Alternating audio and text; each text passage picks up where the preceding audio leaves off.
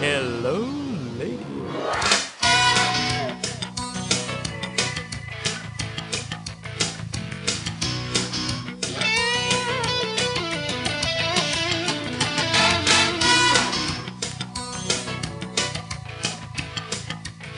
Hello, gals and geckos. It's another episode of Oral Gex, your number one Gex fan cast. I'm Izzy Kestrel. And I'm Amelia Laserwalker. Today, once again, for I guess the sixth time now, we're going to talk about Gex.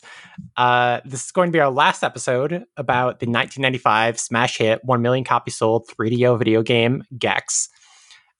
And after this, we'll talk a little bit more about our plans for the future episodes of the podcast at the end of the podcast. But just a heads up, due to some vacation that I am taking soon, we're not going to jump right into Gex Enter the Gecko, despite my extreme excitement to do so. We know you are all itching to enter the gecko. Everyone is very excited to enter the gecko. Unfortunately, you have to wait a little bit longer, at least to listen to us while you're entering the gecko. You can do it on your own time, of your own volition. That's fine. Just make sure it's consensual. It will be, because Gex is always down. But I'm disappointed for my own selfish reasons, because I love this game. It was my birthday this past weekend, or I celebrated my birthday this past weekend, and I put Gex to Enter the Gecko a long play on the TV screen while I played various other music over top of it. It was a great vibe. I really enjoyed it. I do feel like I need to go back and record my own long play with all of the Gex 2 background music turned off, because I did miss Gex's voice lines also popping up over, my Kendrick Lamar playing. I think that would really added to both Kendrick's art and also Gex's art. So I think you should have just hired Dana Gould to play your birthday party. That also, if that was on the table, we've discussed this before, I believe. Dana Gould is not on Fiverr, not on any platforms on which that I could sort of pay him easily for his services. I think it would be probably have to talk to an agent, probably have to deal with booking stuff. I think Cameo is the service you're thinking of, but I'm really enjoying imagining a celebrity just being on Fiverr. Yeah, I was thinking about Cameo. Fiverr is like kind of just the, any random task, right? Yeah. Well, maybe you want Dana Gould to deliver your Taco Bell or whatever. That'd be fine too. But you got to pay more than $5 to get him to deliver it while saying Gex lines, though. So yeah, so we're gonna hold off on Enter the Gecko for a little bit. We are going to plan be a special promotion stream of a 3DO game, another 3DO game that is close to my heart. If we can organize that next week, we will figure that out. More details come on that. Make sure you're following us at OralGexPod on Twitter to keep updated with that. Yes, that will be the definitive location to find that when that stream is starting, all of that good stuff. And then also we've we alluded to last time, this kind of mini series about other mascots that are not Gex. So ideally, for the next couple weeks that I'm going to be out, we'll probably release some of these mascot episodes if we can get them recorded and edited in time. If not, we might just have a little short hiatus. So apologies if you are relying on Oral Gex, your fix of Oral Gex every week. There might be a small break in that, but hopefully we can make sure that you are still getting all the Gex that you need. So let's continue to talk about Gex, specifically the 1995 video game that sold 1 million copies. This will be the last time, mercifully. Amelia, before we start, do you just want to what is your feelings about this game? Did you enjoy your experience on balance, or do you kind of loathe this game by the end of it? I think both of those can be true. I think we have now this is episode 5 of us playing through Gex, which means we have 4 hours of content on the record talking about Gex 1. And I think we have already pretty clearly processed these complex emotions of, there is a lot that this game did that is good design and is interesting and was legitimately groundbreaking for 1995. It is also not a good game, and I never want to touch it again. Yeah, I'm inclined to agree. I do think that there is a certain level of, there's nostalgia at play. Maybe a little Stockholm syndrome, just as was the way back in the 90s, where you're a child, you're a 90s kid. You've got like a limited selection of games. Like maybe you can go to your Blockbuster and rent something new for a weekend, but for the most part, you're kind of stuck with whatever trash. Sorry, that feels too harsh. Gex is not trash. You're kind of stuck with whatever games you picked up along with your console that cost $800 on launch, and you just kind of got to make do. You just kind of gotta you spend a lot of time with this thing that maybe isn't ideal, but we weren't as spoiled for choice back in the day. So, and I will say for that play pattern, one thing that is unfortunate is I think Graveyard World is one of the least interesting worlds in terms of what the level designs are trying to do. And so I think for that like play pattern of kids renting the game, getting as far as they can in 3 days, and maybe writing down a password, but probably losing them, like it doesn't do the game any favors that it starts out comparatively weak. Like I don't think any of the resources we're going to be talking about today talk about the ordering of the worlds, but I would be curious to hear about that. yeah, I guess a sidebar note. I think, yeah, actually, let's jump right into the discussion of the retrospective article from Greg Tavares. I remember in that article, I think he discusses kind of the flow of the game, and I think for more or less, the worlds were kind of developed in the order that we play them in. So they started with Graveyard World. They kind of went on to Cartoon Land, stuff like that. I believe it notes in there that the Planet X levels actually, that was all going to be cut content. I think they actually like the head people at Crystal Dynamics, or some people in power, did not like the sci-fi aesthetics. They didn't think it was really coming together very well. They're kind of like, you should just scrap all that. And I think that they just kind of put that stuff in there as a secret unlockable thing. It's sort of an act of Yeah. rebellion almost. Well, so what's actually really interesting is it's not like they designed all of these levels and then it was cut.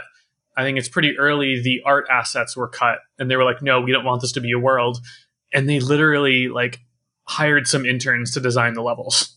Yeah, and it definitely feels that way sometimes. These levels have interesting gimmicks, but they do feel, even more than the kind of mainline levels, they do feel like gimmicks personified, right? They feel like you have like Clothesline we discussed last time, where it's kind of like the beams coming at you in sort of a 3D view, and it is literally just the beams flying at you through this auto scroller. That is the entirety of the level, and I don't think the collisions even work properly on the beams. Gex can just kind of stand in place and just kind of sleep stand through the entire level. Yeah. So there's a lot to dissect in this article. And once again, as always, we will have a link to this article in the show notes.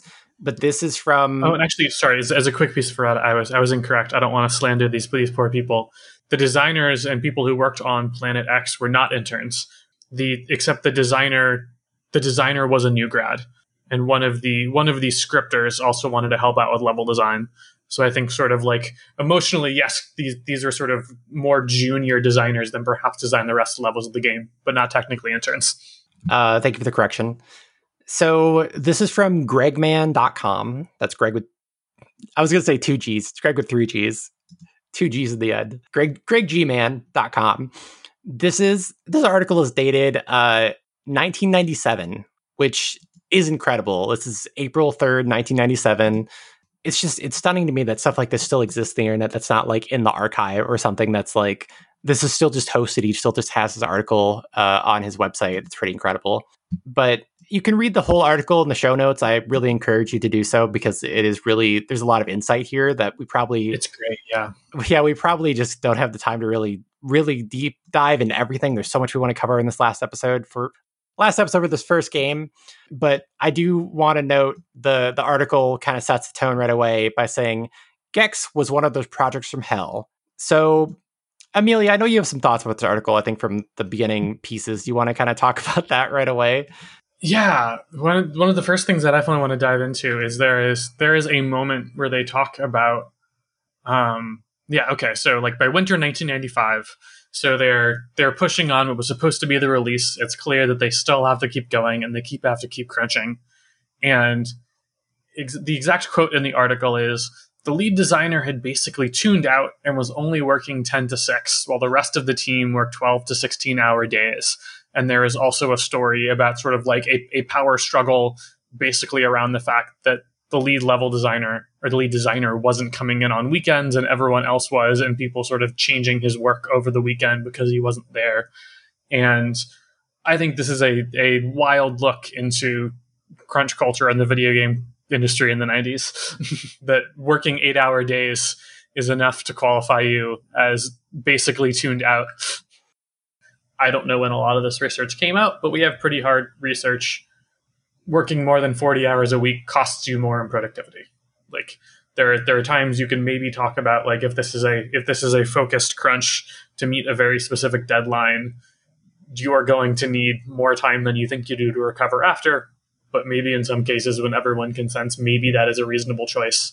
But for a death march for an entire game, not only is this needlessly cruel to the people working on it, it is also not an effective way to work.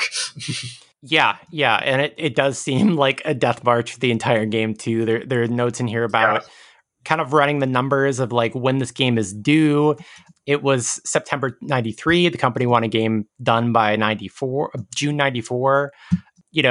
There's a bunch of number crunching here, and they're just like, yeah, this is never out the gate. This was not going to work out. So Yeah, last paragraph of this, he describes it as 21 months of hell. yeah, another interesting part about this, I want to note here because I did play both Crash and Burn and Total Eclipse as a kid. The first two games that Crystal Dynamics shipped, and he makes a note here that they had less of an art burden, right? Because these are they're kind of like, they have like a low poly vibe a little bit. Total Eclipse is like a very like, there's like terrain, but it's just like dirt and like spaceships. It's like very like retro Star Foxy sort of vibes. Yeah. And so you could really kind of reuse assets and it wouldn't be that big of a deal. But what they really wanted for Gex was, this needs to be 32-bit Sonic, and it needs to be stunning, and it needs to be graphically intense and like really unique in all the areas and like very cartoony.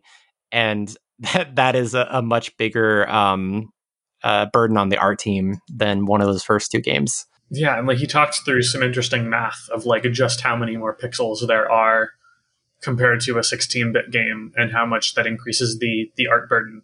And like it's really interesting to hear him describe just how much more work it is to go higher res. Like, I don't have a lot of experience with working at different fidelities of pixel art, so all I can do is nod and trust him. But that was really interesting. Yeah. So okay, so there's a lot here. We could like really deep dive into all of this, but I think the main things we want to talk about are the crunch. Anything else you want to point out from? Well, okay, I guess we should probably talk about the bit about sort of the, I guess harassment is probably the right word for it.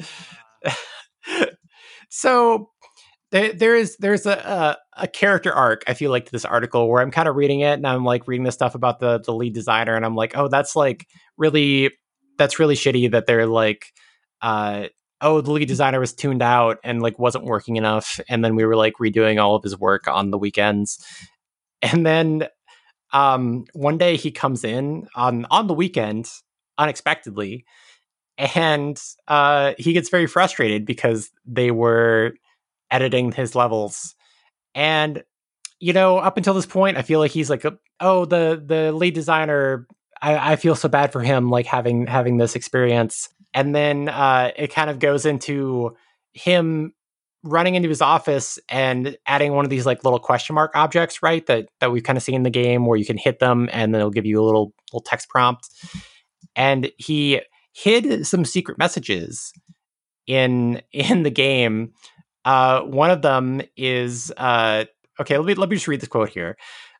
Didn't you think this level had some cool shit in it? This level is cut because the company didn't put you, the customer, first, but just wanted to make money. And then it says call a person's number and give her a piece of your mind and my mind too. Which playtesters luckily found that. Bless the playtesters, bless QA for finding stuff like this, and they fired this guy. Yeah, we're used to player toxicity. A good reminder that devs can be toxic too. Yeah. So That's a bummer. And then he goes on to mention, Greg goes on to mention that the company, after seeing this happen, the company's like, well, what's all the other stuff you hid in this game? Because we need to know about it. And they showed him the 18-minute ending that we discussed last time, and they were like, "Oh, this whips. Keep this in." So Stay on time, baby. bless Panasonic for keeping that 18-minute just absolute banger of ending. I think it is when he sort of wraps up talking about his 21 months of hell. He does talk about how most of the people on the team who worked on it were not happy with the game as well, which also like I think makes me like I think our critique has been balanced and nuanced, and we're very careful to point out the things we do like about the game. But it is a reassurance to be like, oh yeah, the people who shipped this know the thing they shipped was not the thing they wanted to ship. Yeah, for sure. Okay, so again, I'll put this link in the show notes. Please go read the whole thing because it's really interesting. Let's just really quickly touch on the prototype. So this, once again, the link will be in the show notes. I'm pulling this from the Cutting Room Floor website. Not a ton to talk about here. Kind of the main things I wanted to point out is the inclusion in the alpha and then exclusion later of the quote unquote Gex ray, which it appears to be just like some nasty UI of the inside of Gex's body. It's just like his guts. And I guess at one point in this game's development, they had the idea that you could, when you eat the various insects in the game, they would be sort of stored inside of Gex's stomach and just kind of hang out in there, and you could select them from like a pause menu. So also incredibly notably, if Gex's sprite is rotated, so like if he's hanging upside down on a wall, his stomach in the pause menu is rotated appropriately. An incredible detail. I mean, they have to show off the 3DO's advanced sprite rotation functionality. Yeah, it's a 32-bit game. They certainly do. Unfortunately, in the prototype, if you try to open it in the middle of a tail bounce and try to exit the Gex ray, it will crash. So you give Gex a little tummy ache, and then he doesn't want to play anymore. That was the main thing I want to talk about. I love this image. I'll have to link directly to it because it is just wild. The most like visually like, oh, this is the thing that wasn't in the full version. Everything else you can kind of see like these are just slight variations of like fonts and like other things that they're not that dramatically different. But the Gex ray it's special. One thing that is worth calling out is there's no audio in this demo, which comes back to, if we go back to the sort of post-mortem article, in the comments, I believe, like someone asks where the idea of having Dana Gould tell jokes came up, and Greg replied, and was like, I don't remember whose idea it was, but like, so someone had the idea that Gex should make random jokes, and then they went to hire someone. And it sounds like there was a marketing person who potentially suggested Dana Gould, and I don't think the team was particularly into it. And the original idea, right, this is the gold part. The original idea was that anytime Gex was wisecracking, the camera would zoom in on his face. Yes. Which is like such, like, this sounds like something that would come up in brainstorming, and then like you would hopefully just quietly drop it. And the fact that it sounds like this was like seriously considered is extremely funny. Just incredible. I can't imagine this game. Gex, I want to say again, like, Dana's performance is wonderful in this game. It's really, I think the reason that this game works, the reason that this game makes an impression is because Gex has voice acting and because he has these little quips that people remember. I've mentioned before, like the little Scooby-Doo line burned into my brain. Like they stick in a way that I don't think any other part of this game really sticks for me. And that is notable for the time. I think it's part of his enduring legacy. Obviously, they double down on that in the later games. He continues having voice. He continues being, a character in that way. But there are plenty of mascot platformers, which we will probably talk about from this era, that didn't make an impression. And you can make arguments like, oh, he didn't quite turn out to be like Crystal Dynamics Sonic. He was not a competitor in that space. But I do think of him in like a kind of at least a couple rungs below a Mario or a Sonic versus being like a Wild Woody. I do think it's really fascinating that they didn't have the quipping in this early version of it, because at some point I need to figure out when the right time to talk about this is. Maybe this could be next week's episode, actually, now that I'm thinking about it. We do need to talk about Gex Jr., which was a prototype that leaked actually, I think earlier this year. And kind of the main thing that I picked up on when I tried out this prototype is that it's definitely not finished. It's a very unfinished game, but there is voice acting in it. That was like something that I think maybe they had like someone on the development team do it, but they understood that something that is so critical to Gex as a successful property is that he has to talk. Yeah. And like, they can't even try to shop this out they can't even like show the higher ups to be like, oh, we're working on this thing. What do you think? Without having that core, like he's got to say like 5 things at least. Which makes sense after having made 3 of these games. Potentially 5 if you count the Game Boy Color games as different from the 3D ones, which will be a discussion we'll have once we actually play them. And I do. And those regrettably do not have voice acting in them. So that is, yeah. Anyway. Has anyone seen Fox Mulder's sister? So this is another Gex Files segment in which I discuss my conspiracy theories about Gex, my headcanons, the things that other Gex fans just don't want to talk about because they're too controversial. But I go there. Izzy Kestrel banned from the Gex Discord for talking about forbidden subjects. Yes. I do have a friend who was banned for the Tamagotchi forums for like 1,000 years or something, which is very funny. Let's talk about Rez. And let's talk about him possibly being Gex's dad, because this is something that we discussed in our first episode, I think, talking about the manual, the kind of the background, the lore of the game. But we discussed in our last episode, there isn't really a whole lot of characterization for Rez in general, much less his relationship to Gex. But there were some little gems from Rez's page on the Gex wiki that I wanted to talk about. I want to talk about these last week, but we just had so much to talk about the game content that I had to unfortunately push it back a little bit. But now, this is the time to talk about Liquid Rez, which I would like to just kind of read this blurb out from the Gex wiki. Throughout the series, liquid noise is seen all around Rezopolis.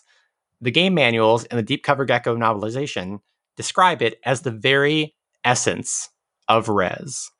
Now, Amelia, I don't know how you feel about that sentence, but I interpret that as Liquid Rez is Rez's jizz. I think it's TV static robot jizz. I don't think I can propose a coherent alternative. Yeah, it's, we're maybe making like a little bit of a leap. It doesn't literally say that, but it also doesn't say that. So that's my headcanon. That's kind of what the segment is about anyway. So just setting that piece up, that all around the game, and kind of like, as we played this game, we spent a good 5 hours playing this game. In every level, there is a ton of TV static, just kind of cracks in the walls. You see TV static kind of flowing around like water. Really kind of grossly recontextualizes all of that stuff when Gex is like zooming into portals of TV static, and all that makes me very uncomfortable now. Well, also metatextually, does that mean that, and not that this happens very much in the year 2022, but if you are looking at a CRT TV screen with rabbit ears and you are looking at static, are you the human being in our world looking at Rez's essence? Yes. Definitively, yes.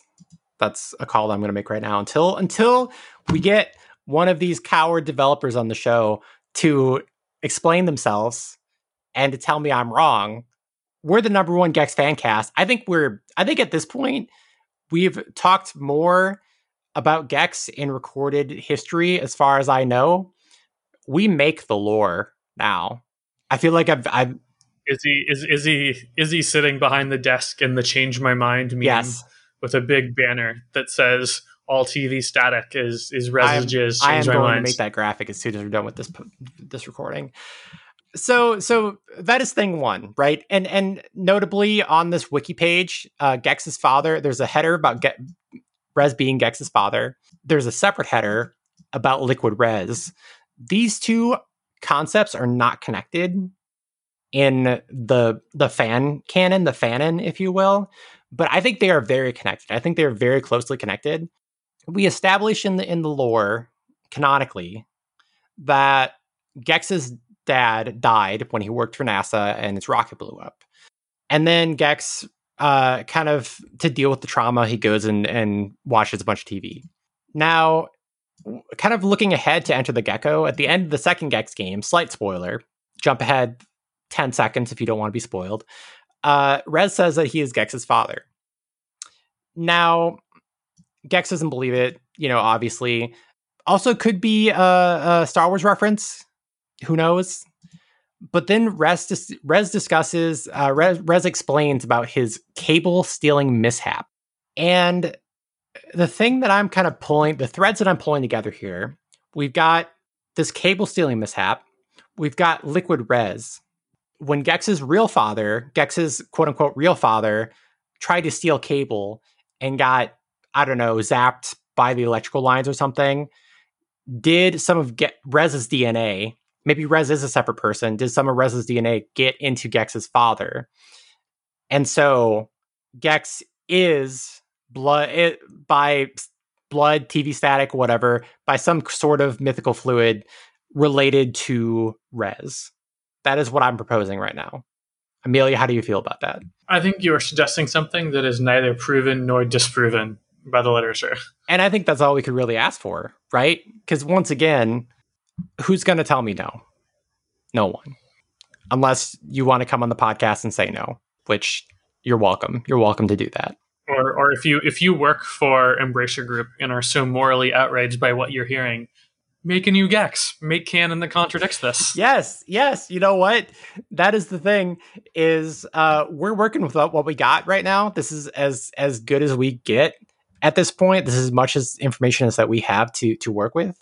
If you want to set the record straight, make a new Gex, make Gex 4, canonize, do a prequel, and explain that, show Gex's live birth on screen so we can see it happen and know for fact what is happening and what has happened. Please.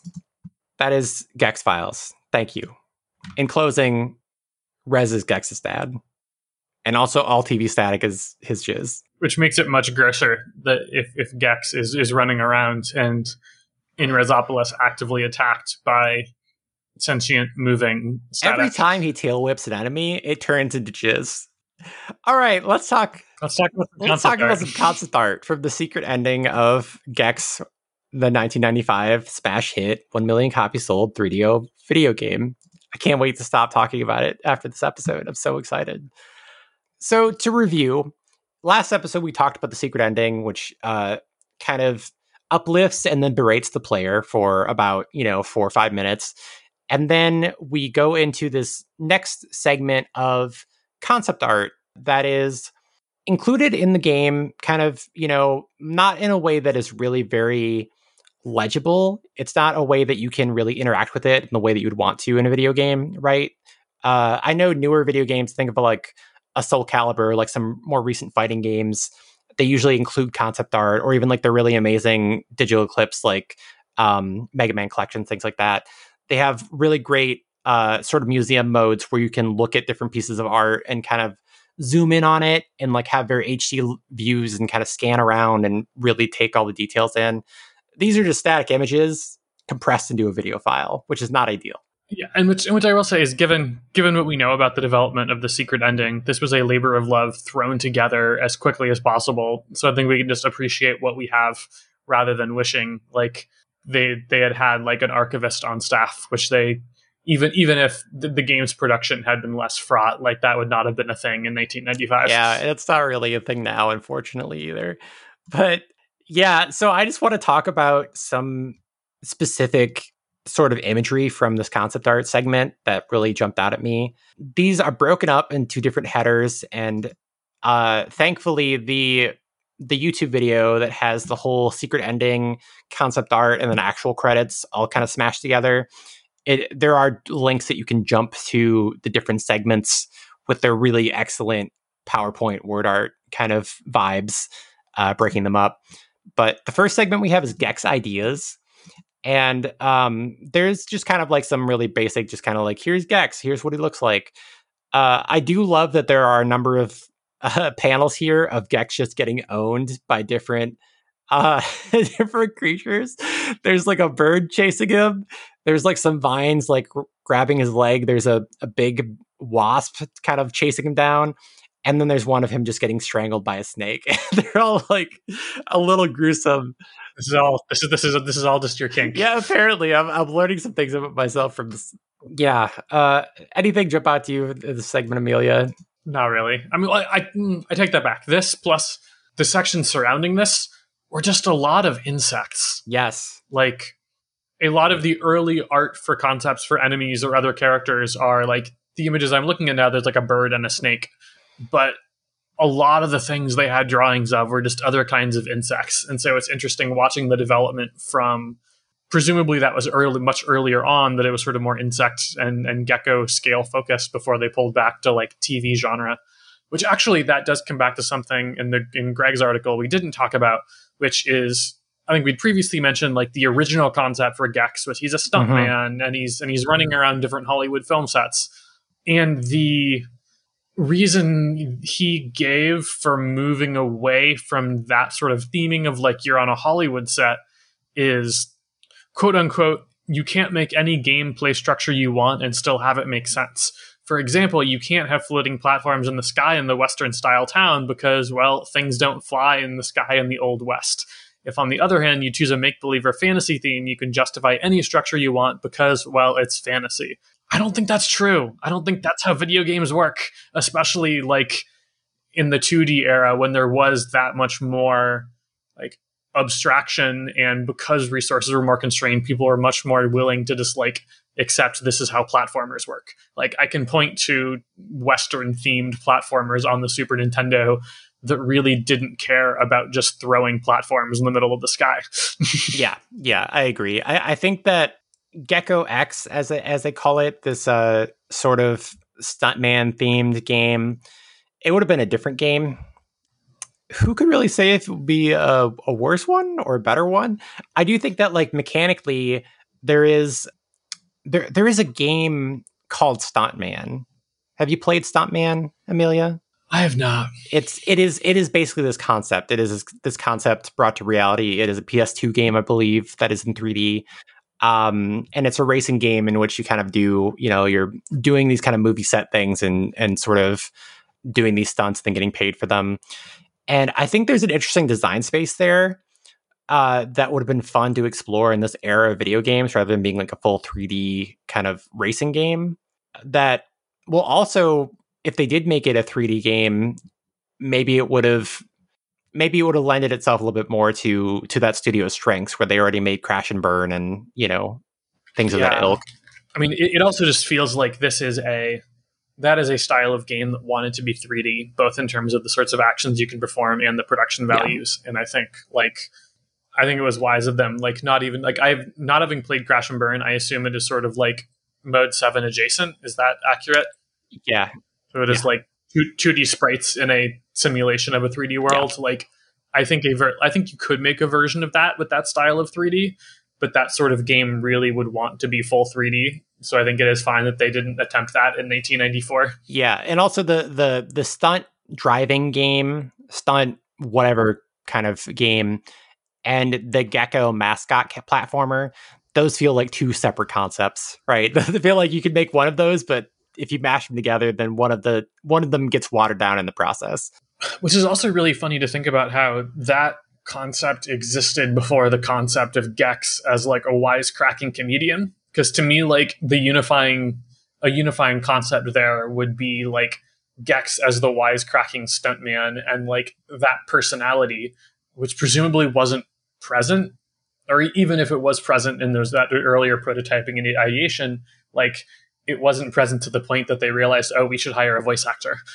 Yeah, well, I feel like even the idea of being a stuntman is that you are not like an actor, right? You're not part of the main cast. You're not really Yeah. doing any voice work or lines. So I think that's part of it too, is they were just like, oh, it's just going to be like a person on the set. But again, why is it interesting that he's a gecko at that point? And is there like a famous stuntman named something X, or is this like a name? Is the name a pun on something? Because like Gecko X doesn't mean anything to me. Yeah, ditto. No idea. I'll have to look into that. But the fact that I believe, my understanding is that we got the name Gex just from smashing that together and just saying it's Gecko X. Now he's just Gex, and that is his name, and that is wild. That's how we got this timeless character name. It is also extremely 90s. Yeah. So next we have Gex character sheets. And the one I wanted to point out here is the you too can draw a gecko. It's sort of cover. It looks like a mock-up of like a book that teaches you how to draw a gecko. And I own a physical copy of the How to Draw Gex book. So I like this kind of like called shot. I don't know if they ever like thought about like, oh man, it'd be cool someday. It was like, you know, how to draw Mario, how to draw Sonic. They have one of those books, but they literally made that at some point in the future, which is pretty funny. Yeah. And then otherwise in Gex character sheets, it's kind of just like more of what you expect. Original intro ideas. We're kind of skipping over like a lot of panels of like, you know, the intro stuff that shipped, some storyboards, things like that. Those are all very cool. But in this original intro idea section, they show some imagery that it's very notable for not being, you know, what was shipped in the final game. Also not seemingly anything to do with the stunt Gecko X kind of stuff either. Seems like a totally different train of thought that they had. Yeah. There's like an island, there are some demons flying in with wings, and like I want to call them bidents because they look like tridents, but they only have two prongs. Yeah, just incredible. Like this is definitely something I have to like. I said this last time, but like I really want some nicer, higher res versions of these images, and I don't know how to get a hold of them. Higher res and versions. Just like last time, Amelia's going to make the same damn joke. Look, I'm just mimicking my comic idol Gex. Oh. Anyway, this segment of this original intro idea, basically we've got this like island paradise. We've got all the geckos running. There are a lot of geckos. Gex is not the only one on the scene this time. They're kind of like playing in the backyard. Mama Gecko's like hanging up some clothes. They're living on this island under like a giant dome for some reason. Well, Mama Gecko is hanging up clothes while Papa Gecko is like reading a newspaper. So I'm glad to know they're recreating heteronormative gender stereotypes in Gecko Land. I'm glad for that. That's and we can tell that gender is intended because the Mama Gex is wearing like a dress with like a plunging neckline. Oh yeah, yep. I am so glad that they're representing all the gender ideals. This is the perfect family lifestyle as far as I'm concerned. Living under this dome, and then like lightning strikes the dome, and like demons break through. And there's just like this horrible like Netflix Castlevania like violent display of these demons just ravaging this town and like picking up the geckos and flying away with them. And like again, we noted in these early images about a lot of the kind of enemies or like the kind of stuff Gex is dealing with are like birds and bugs and things that, like of his size. But like here we've just got like just scary hell demons just breaking in and taking all these geckos instead of like being birds or something that you'd expect. And it's very troubling. And probably most troubling at all is this final shot. This kind of intro sequence storyboard leaves you on the shot of, we can only assume our hero Gex laying broken, beaten under some rubble, and he's crying and he's got a big scar on his head, and it's extremely troubling. It's like a very upsetting image for me to look at.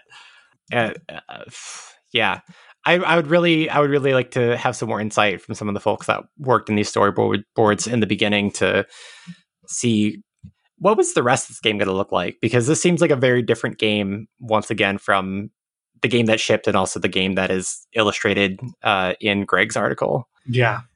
So moving on, we've got game ideas, and these are notable for being like full color sketches. They're really cute. Gex has a cute little vest that I appreciate very much.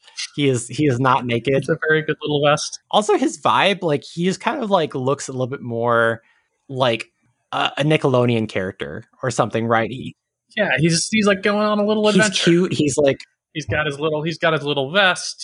He looks kind of jaunty when he's jumping. One of them has him like riding in like a little like inflatable boat with oars. Like he's just going on a grand little journey.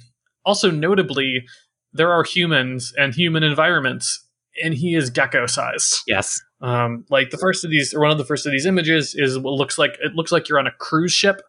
Because you can see there are like what looks like railings for a cruise boat and like a porthole and like a lifesaver, and you see like what looks like there's like a woman who is carrying maybe a blind cane, and Gex comes up to maybe like halfway between her ankle and her knee. Yeah, and then we have a shot of him kind of running through a kitchen, maybe stepping in some pies.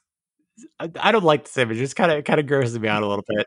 And then he's about to land on some knives. Yeah, also very dangerous. Would not recommend that. And then we've got him kind of moving down this little river. And I love this image specifically because it reminds me of a NES game that I used to play.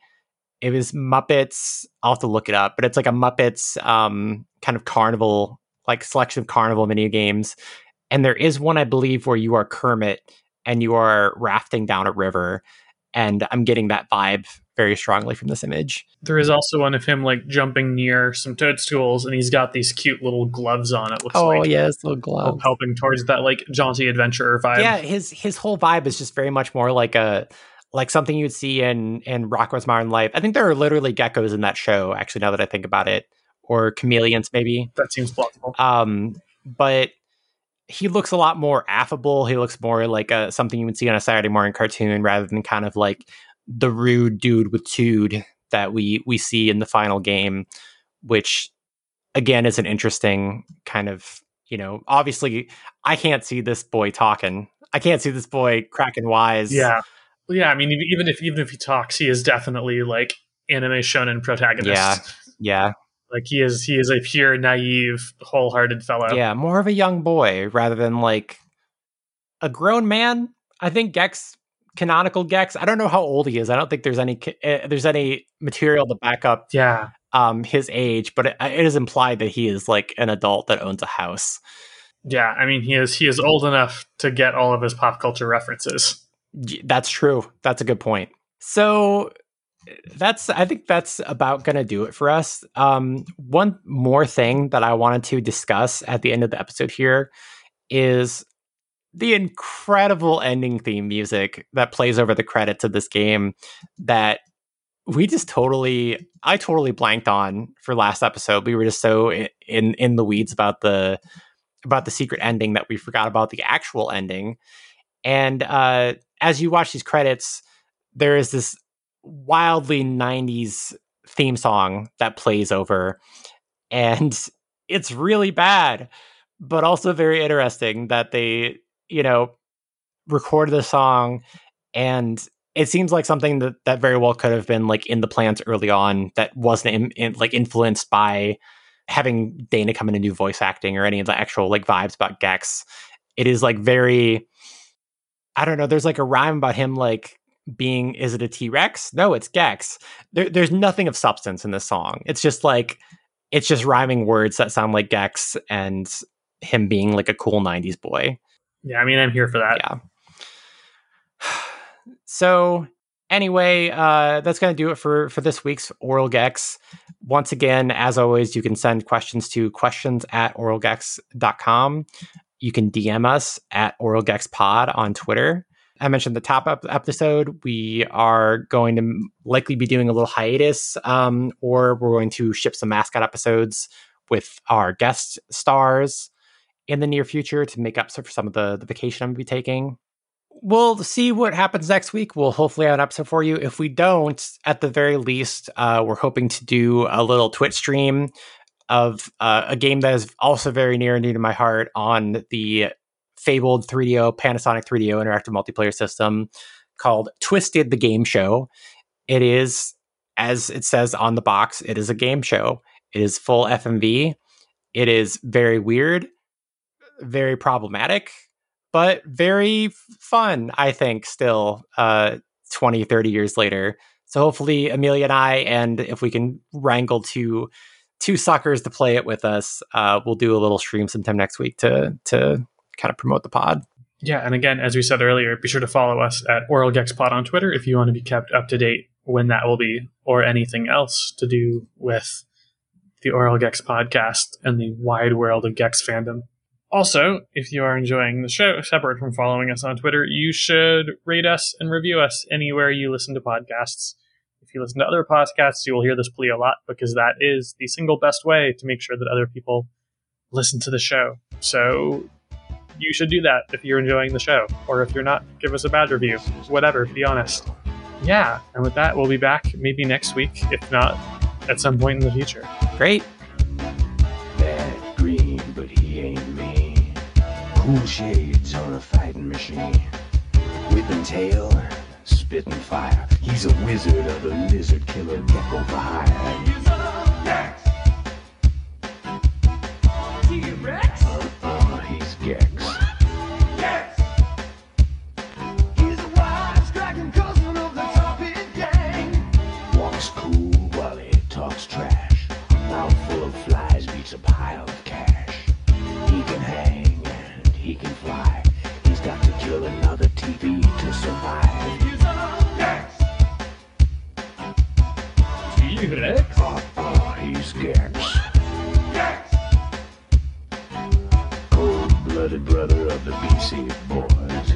Such a tough balls, get him up and around. Underwater, on a wall, and upside down.